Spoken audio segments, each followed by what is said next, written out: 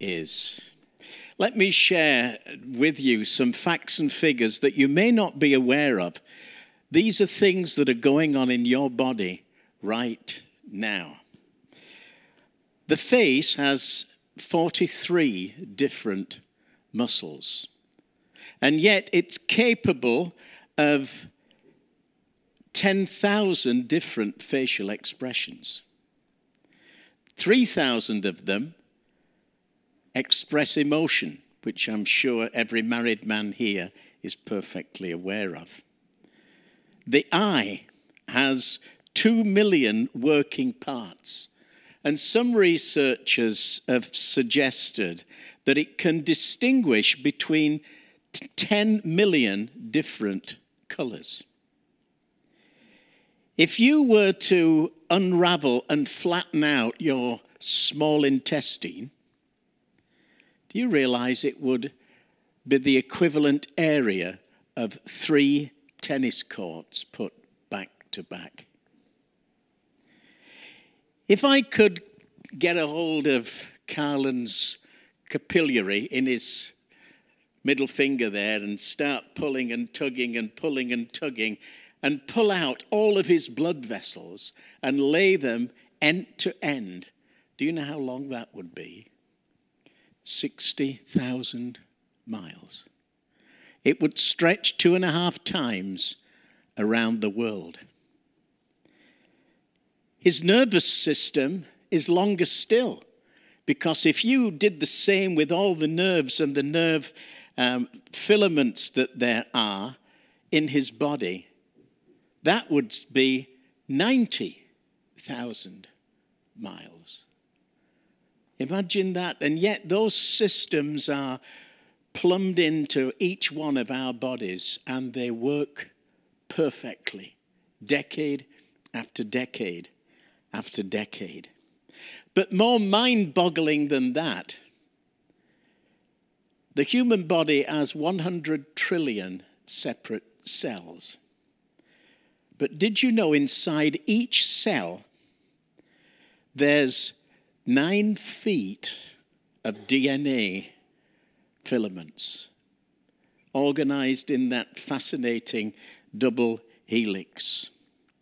And if you could pull all that out and place it end to end, it would stretch from here to the sun and back 50 times.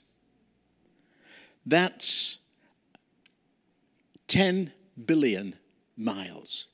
And yet all of that, all that DNA material, all that nervous system, all that circulatory system, all that digestive system is packed into your body and mine, and it works perfectly throughout our lifetime. I think that's absolutely amazing. But you know what? There's another body that's even more amazing than that, and I'm looking out on it this morning. And that's the body of Christ, the church. The title of my message today is The Church as the Body of Christ. And as we look at this together, we'll be looking at 2 of LCF's core commitments. We're going to be looking at the centrality of Christ, and we're going to be looking at being engaged and invested in the local church. The scripture I want to use is in Ephesians, and it's chapter 4, and just 2 verses 15 and 16. I'll read it to you, but it's also going to appear on the screen behind me. So Paul writes this to the Ephesians. He says, "Rather, speaking the truth in love, we are all to grow up in every way into him who is the head, into Christ, from whom the whole body, joined and held together by its every joint with which it is equipped, when each part is working properly, makes the body grow so that it builds itself up in love." Let me read that again.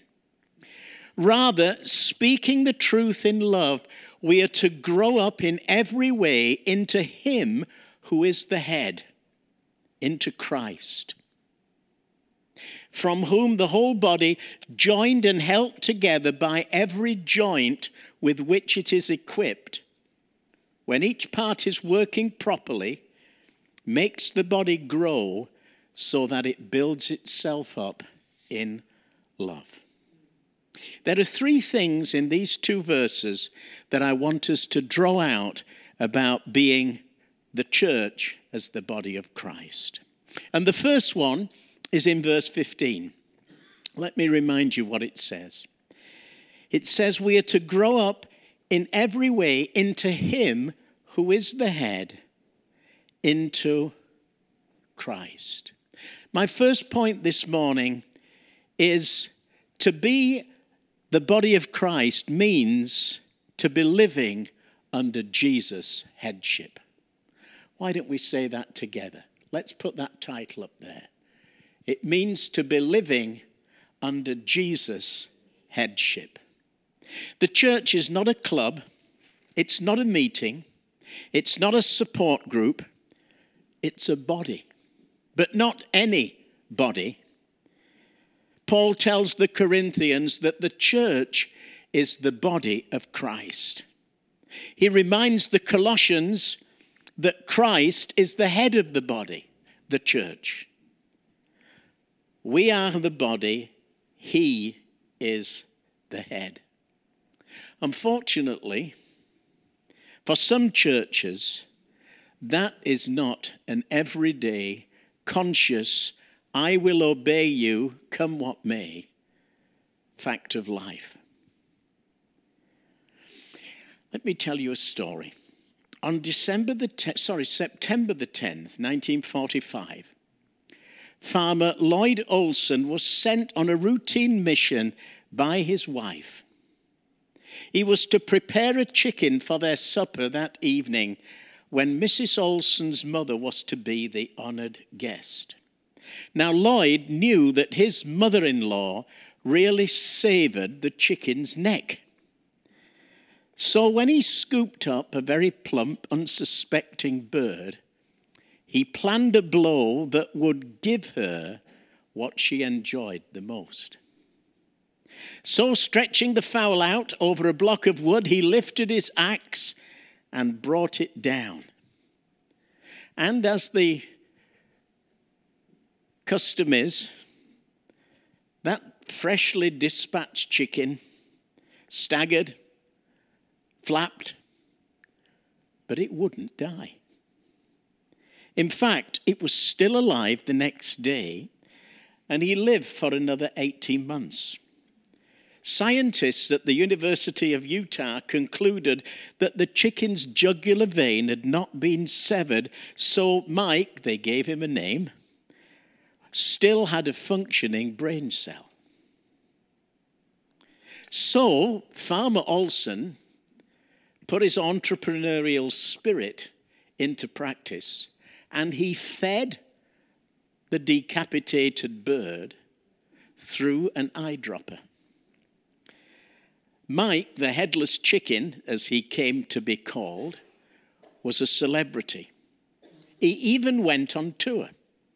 Hundreds of people in New York, then in Atlantic City, then in LA, then in San Diego, lined up and paid Farmer Olson 25 cents, that's the equivalent of about $5 today, for the curiosity of seeing Mike, the wonder bird, the headless chicken, and he went on to make a small fortune for his owners. What's more, Mike appeared in Time magazine, he appeared in Life magazine, and on national radio was described as, and I quote, a robust specimen who didn't know he didn't have a head. Now, is that just a weird story? Or is it a picture of how the church relates to Jesus? You see, the Bible makes crystal clear that Jesus Christ is Lord. It's another way of saying head of the church, Lord. Paul tells the Philippians that one day every knee will bow and every tongue will confess that Jesus Christ is Lord. To the Corinthians, he writes, what we preach is Jesus Christ as Lord and ourselves as your servants for Jesus' sake. That's a great verse, by the way, 2 Corinthians 4:5. When John describes Jesus returning to the earth in Revelation, he says, on his robe and on his thigh, he has a name written, King of Kings and Lord of Lords. Elsewhere in the New Testament, Jesus is called the Lord of the harvest, the Lord of the Sabbath, the Lord of heaven, the Lord of earth, the Lord of glory, and the Lord of all. If you were to sit down and go through the New Testament and count how many times Jesus is called Lord, it would be 653 times across 602 verses. So the Bible makes it very clear that Jesus is Lord. Interestingly, it's trendy today to talk about Jesus as our Savior. Now, I know he is our Savior, and the New Testament calls him Savior, but for every once he's called Savior, 27 times he's called Lord. In other words, what we need to get at the forefront of our mind is relating to Jesus as Lord, relating to him as the head of the body. So let me ask us a question. Let me ask it of each individual. Do you own Jesus Christ as your Lord? Or is he just your Savior? Have we come to Christ on the basis of him serving us? Forgive me, answer me, heal me, bless me. Or have we come to Christ on the basis of us serving him? Taking up our cross daily and following him. Not my will, but yours be done. Our finances, are they ours or his? Our time, is it ours or his? Our resources, are they ours or his? Is Jesus Christ our Lord or just a weekly interest that we have? Now let me ask that same question corporately. Is Jesus Christ Lord of this faith community? Is Jesus Christ head of this body?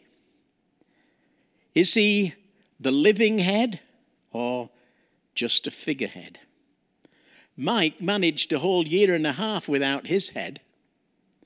Are we trying to manage without ours? Hudson Taylor, who actually was born and brought up in the same city I grew up in Yorkshire, in England, though of course we were over a century apart, was the founder of the China Inland Mission. And one time he was having a training session with his missionaries, and he said this to them: there are 3 ways we can work for the Lord. The first is to make the best plans we can and carry them out to the best of our ability.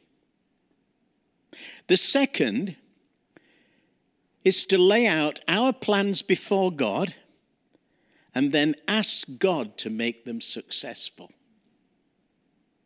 But the third way, and the best way, he said, is to begin with God, asking him what his plans are, and then committing to carrying them out with the help of the Holy Spirit. There's a huge difference between asking God to come onto our agenda and asking him to move us onto his agenda. There's a world of difference between asking God to bless what we are doing and asking God to help us do what he's blessing.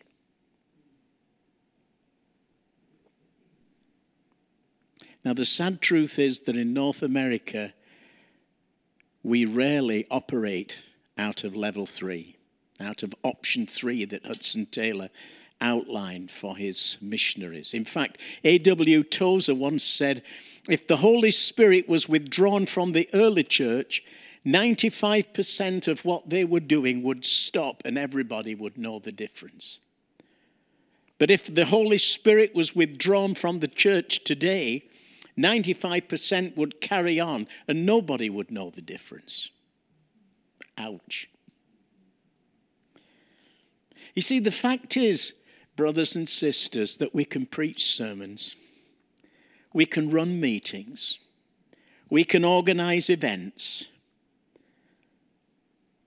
and we can do it all without any of those things being what he wants. The church is best run from the prayer room, not the boardroom. Now, obviously, we need administration, but only when we hear what God wants us to do first. May we never make Jesus like King Charles. And by that, I mean King Charles reigns, but he doesn't rule. In the UK, King Charles doesn't call the shots from Buckingham Palace. He's just a figurehead. The people who call the shots right now is Richie Sunak in his cabinet at number 10 Downing Street. Is Jesus our figurehead, or is he our fountainhead? The one that supplies all we need. So Christ is the head of the church. Jesus is Lord. But Paul says something else. Just look at verse 16.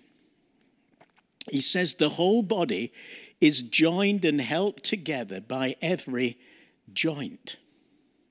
So if the church is the body of Christ, its members will be jointed together.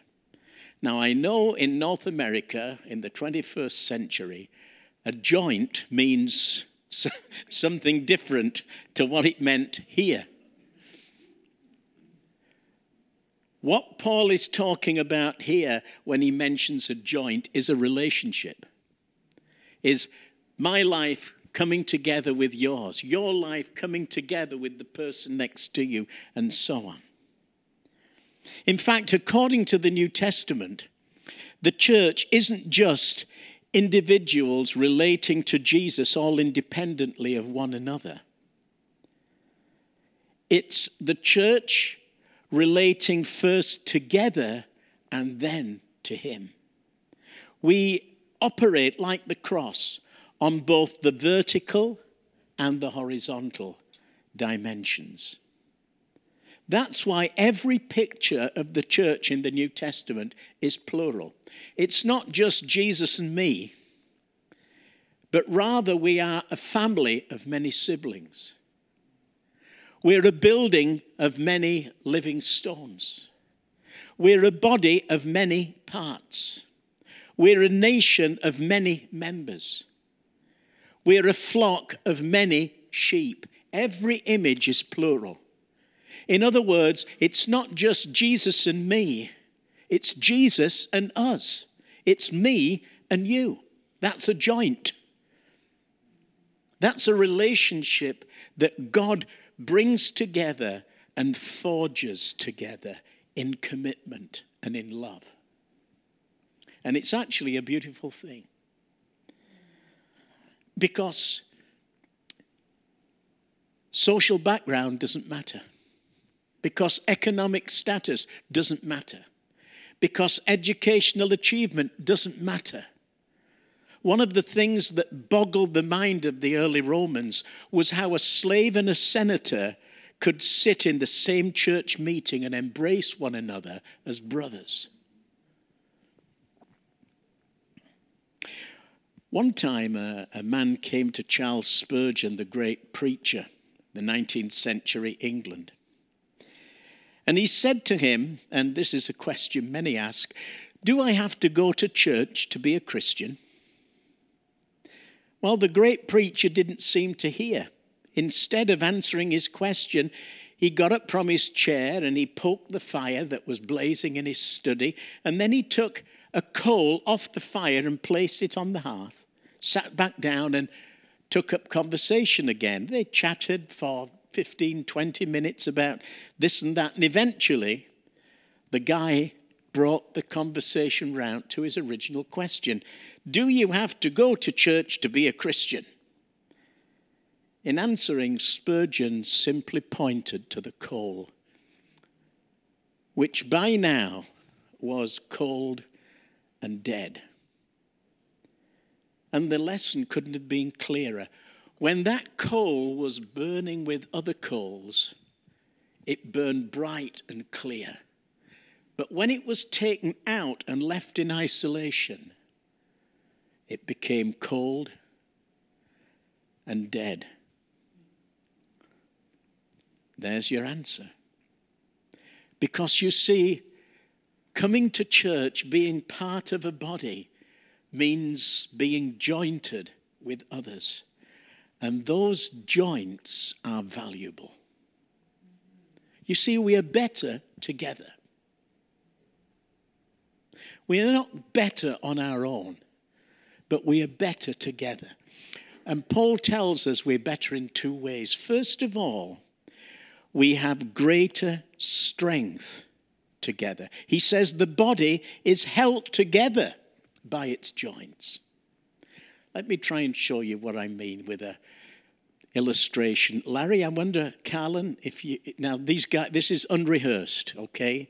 And Dwayne, can you come out? I just want you guys to stand here.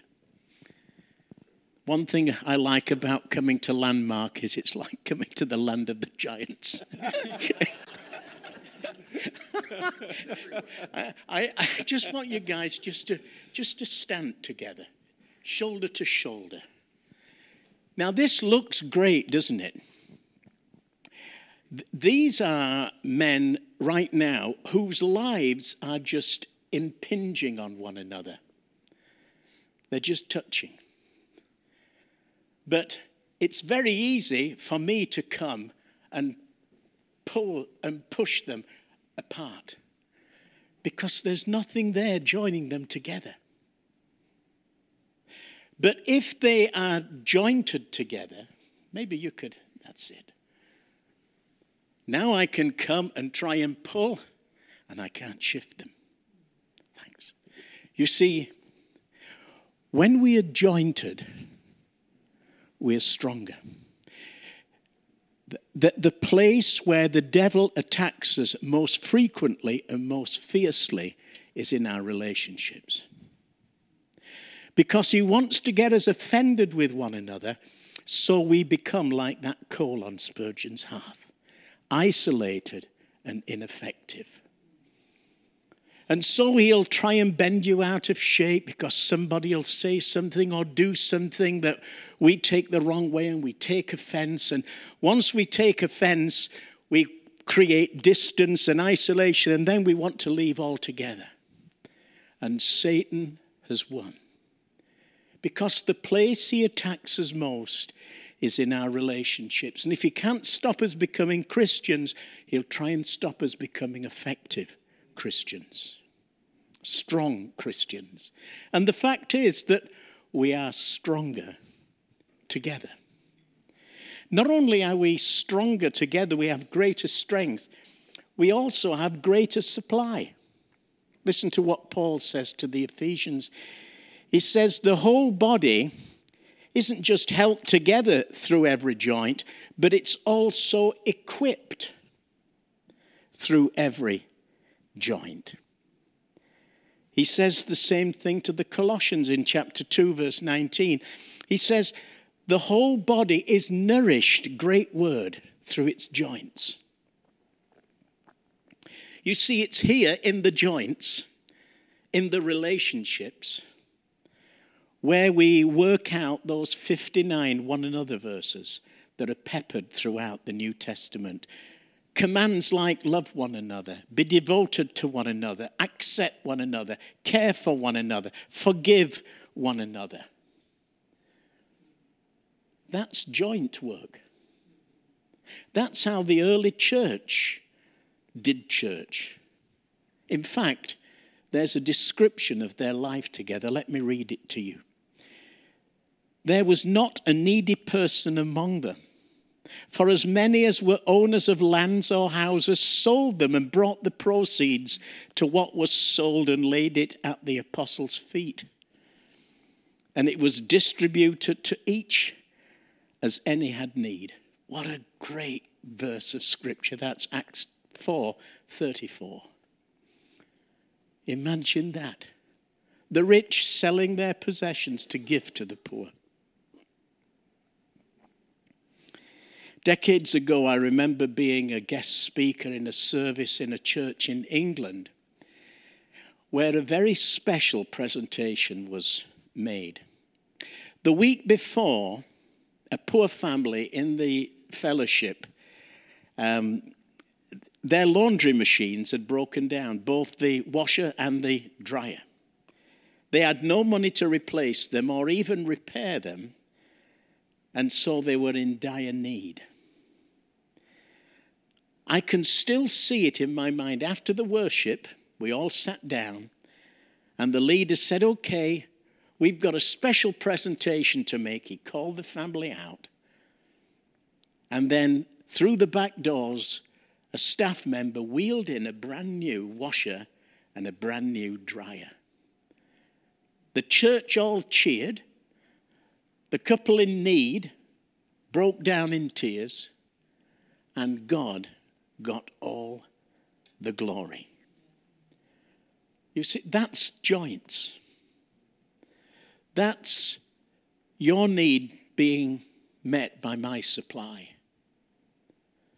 And what goes around comes around, because sometimes my need will be met by your supply. In fact, just a few weeks ago after Val's surgery, when she came home, and the last thing we were thinking about was what to eat and how to cook it,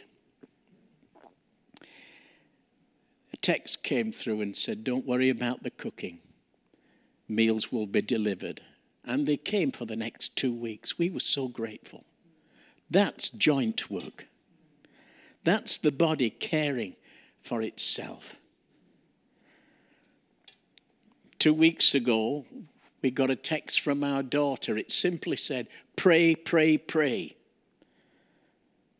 Our 11-year-old grandson had had a grand mal seizure, and the paramedics had taken him to Children's Hospital.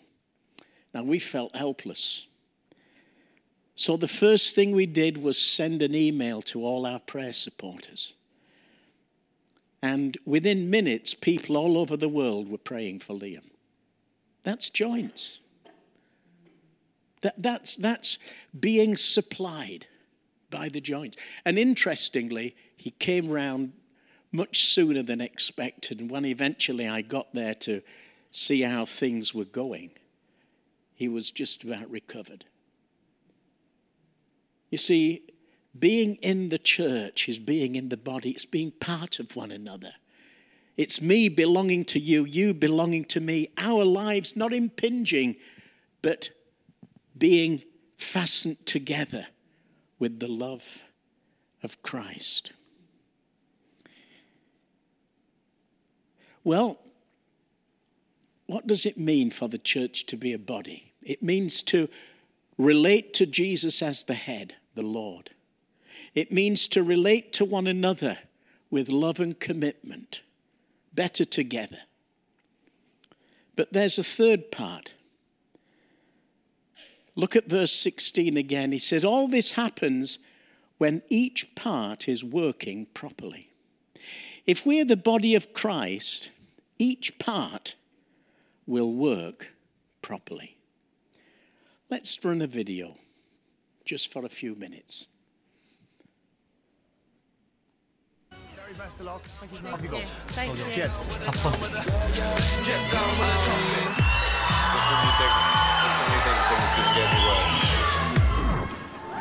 Hello. Hi. Hi, how are you? I'm fine, thanks. How are you? Good, nice to meet you. What's the act called? Charlotte and Jonathan. Charlotte and Jonathan. Okay. How old are you both? I'm 16. And I'm 17. Okay. And you thought the combination would work. Whose idea was it? It was our singing teacher's, actually. She thought it'd be good to try us out together. Okay, you're not saying much, Jonathan. Are you shy? Sometimes. I've always had sort of problems with my size since I can remember.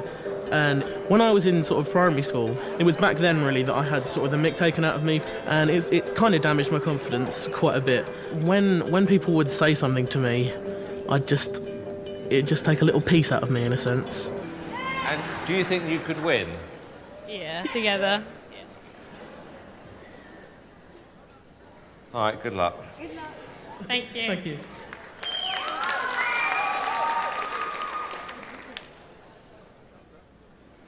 Here we go.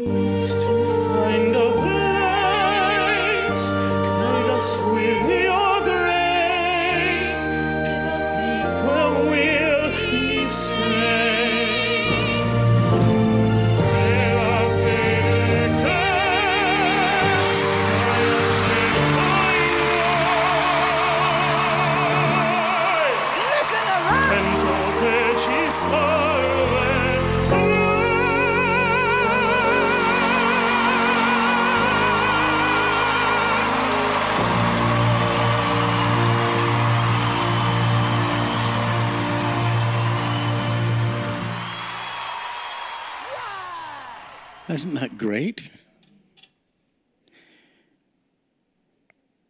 Simon had written Jonathan off the minute he saw him. He didn't look the part. He was overweight. He was unkempt. He was insecure. He was just a teenager until he opened his mouth. And then his gift shone. You could say there was treasure in the earthen vessel. Well, what does that have to do with the church being the body of Christ? Well, we might think of ourselves as earthen vessels, cracked, chipped, but there's something good and valuable in each of us. Paul tells the Romans in chapter 12 that each of us has a gift that we can use. Each of us, no exceptions. We're all gifted. We're all important. We are all necessary. In fact, why don't we just look at what Paul says? Let me read to you what he says. He says, we though many are one body in Christ, we're individually members one of another. We've already covered that. And we have gifts. You have a gift. We have gifts that differ according to the grace given to us. So let's use them. If prophecy, in proportion to our faith. If service, in our serving. The one who teaches, in his teaching. The one who exhorts, in his exhortation. The one who contributes, in generosity. The one who leads, with zeal. And the one who acts with mercy, with cheerfulness. 7 motivational gifts. And every one of you is in that list somewhere. So how do we know who we are? Let me throw a picture up here for us. This is a scene. It's called, there's the gifts at the top from Romans 12. 7 gifts. This rookie waiter has tripped up and spilt a tray of food over a customer. Now, how each person in the restaurant responds reveals how they're gifted. You are there somewhere. Let's just go through them left to right. There's a woman saying, if only he'd carried it like this, he'd never have dropped it in the first place. She's showing him what to do. Who do you think that is? That's a teacher. Look at the guy with the big nose and the blue jacket. He's getting everybody sorted out. All right, listen up. Let's get this mess cleaned up quickly. Get the broom. Get the polish. Get the bucket and mop. You do this, you do that, you do the other. Who's that? He's the ruler, the leader, yeah. Then look at the lady with the frizzy hair. She's just pulled a $20 bill out and she's saying, oh, it's a $100 bill. Here's $100. Go and buy yourself another uniform. Who's that? That's the giver. That's right. Now let's look at that strange-looking guy with the funny hairdo at the back. I'm really sorry all this happened. Are you okay? What's he giving? He's giving mercy. There's the mercy giver.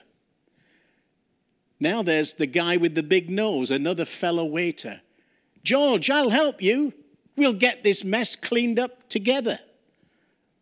What's he doing? He's a servant. He's serving. Yeah. And then the lady there with the smiley face on, she's just saying, don't worry about it. It was just an accident. Everything's going to be okay. You'll be all right. Come on, get up, get on. What's she doing? She's exhorting him, encouraging him. And then the bald-headed guy with the ponytail, he's seeing a spiritual lesson in the whole thing.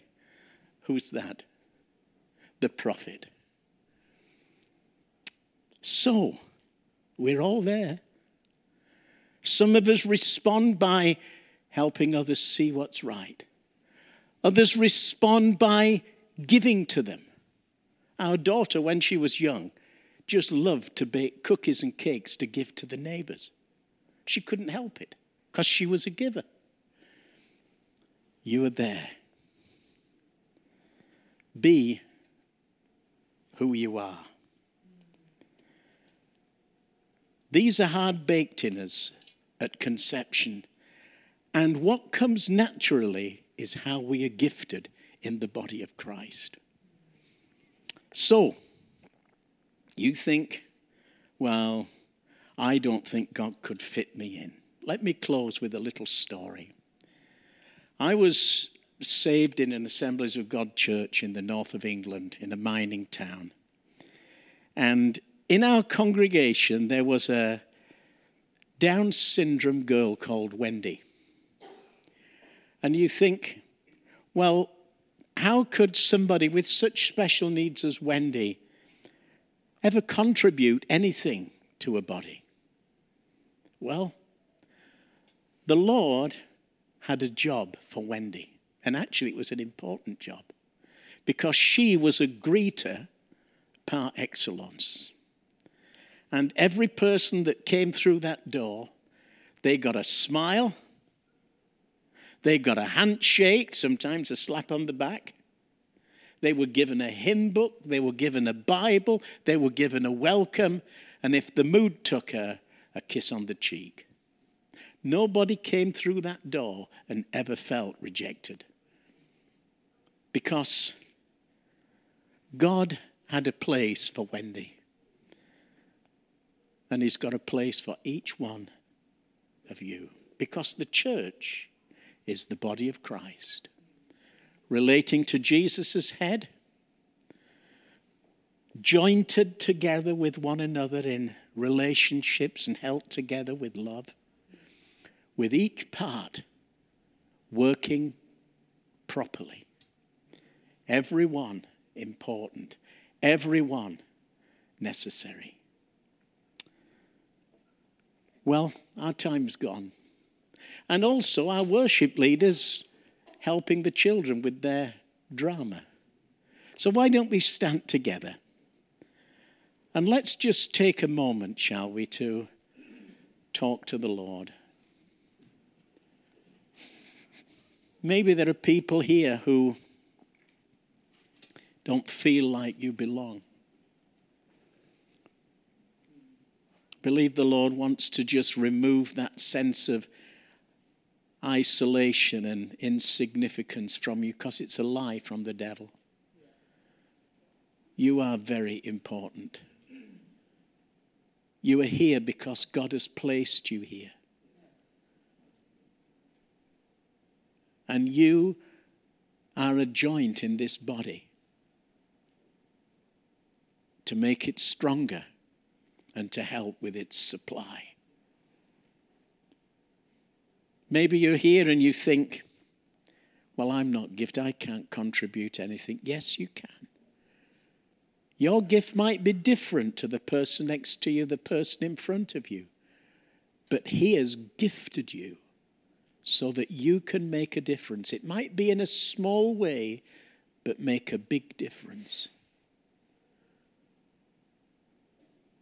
And maybe there are people here who've never made Jesus Lord of their life. And my invitation is for you to do that right now. In fact, I'm going to say a prayer and I'm going to invite you all to follow me so that if there's anyone here praying this for the first time, it's easier for them. Lord Jesus, thank you for coming to the stable for me. Thank you for dying on the cross for my sin. I turn away from my old life. I ask you to forgive me for everything that's past. Come into my life. I receive Jesus Christ as my Savior, as my Lord, and as the treasure of my heart.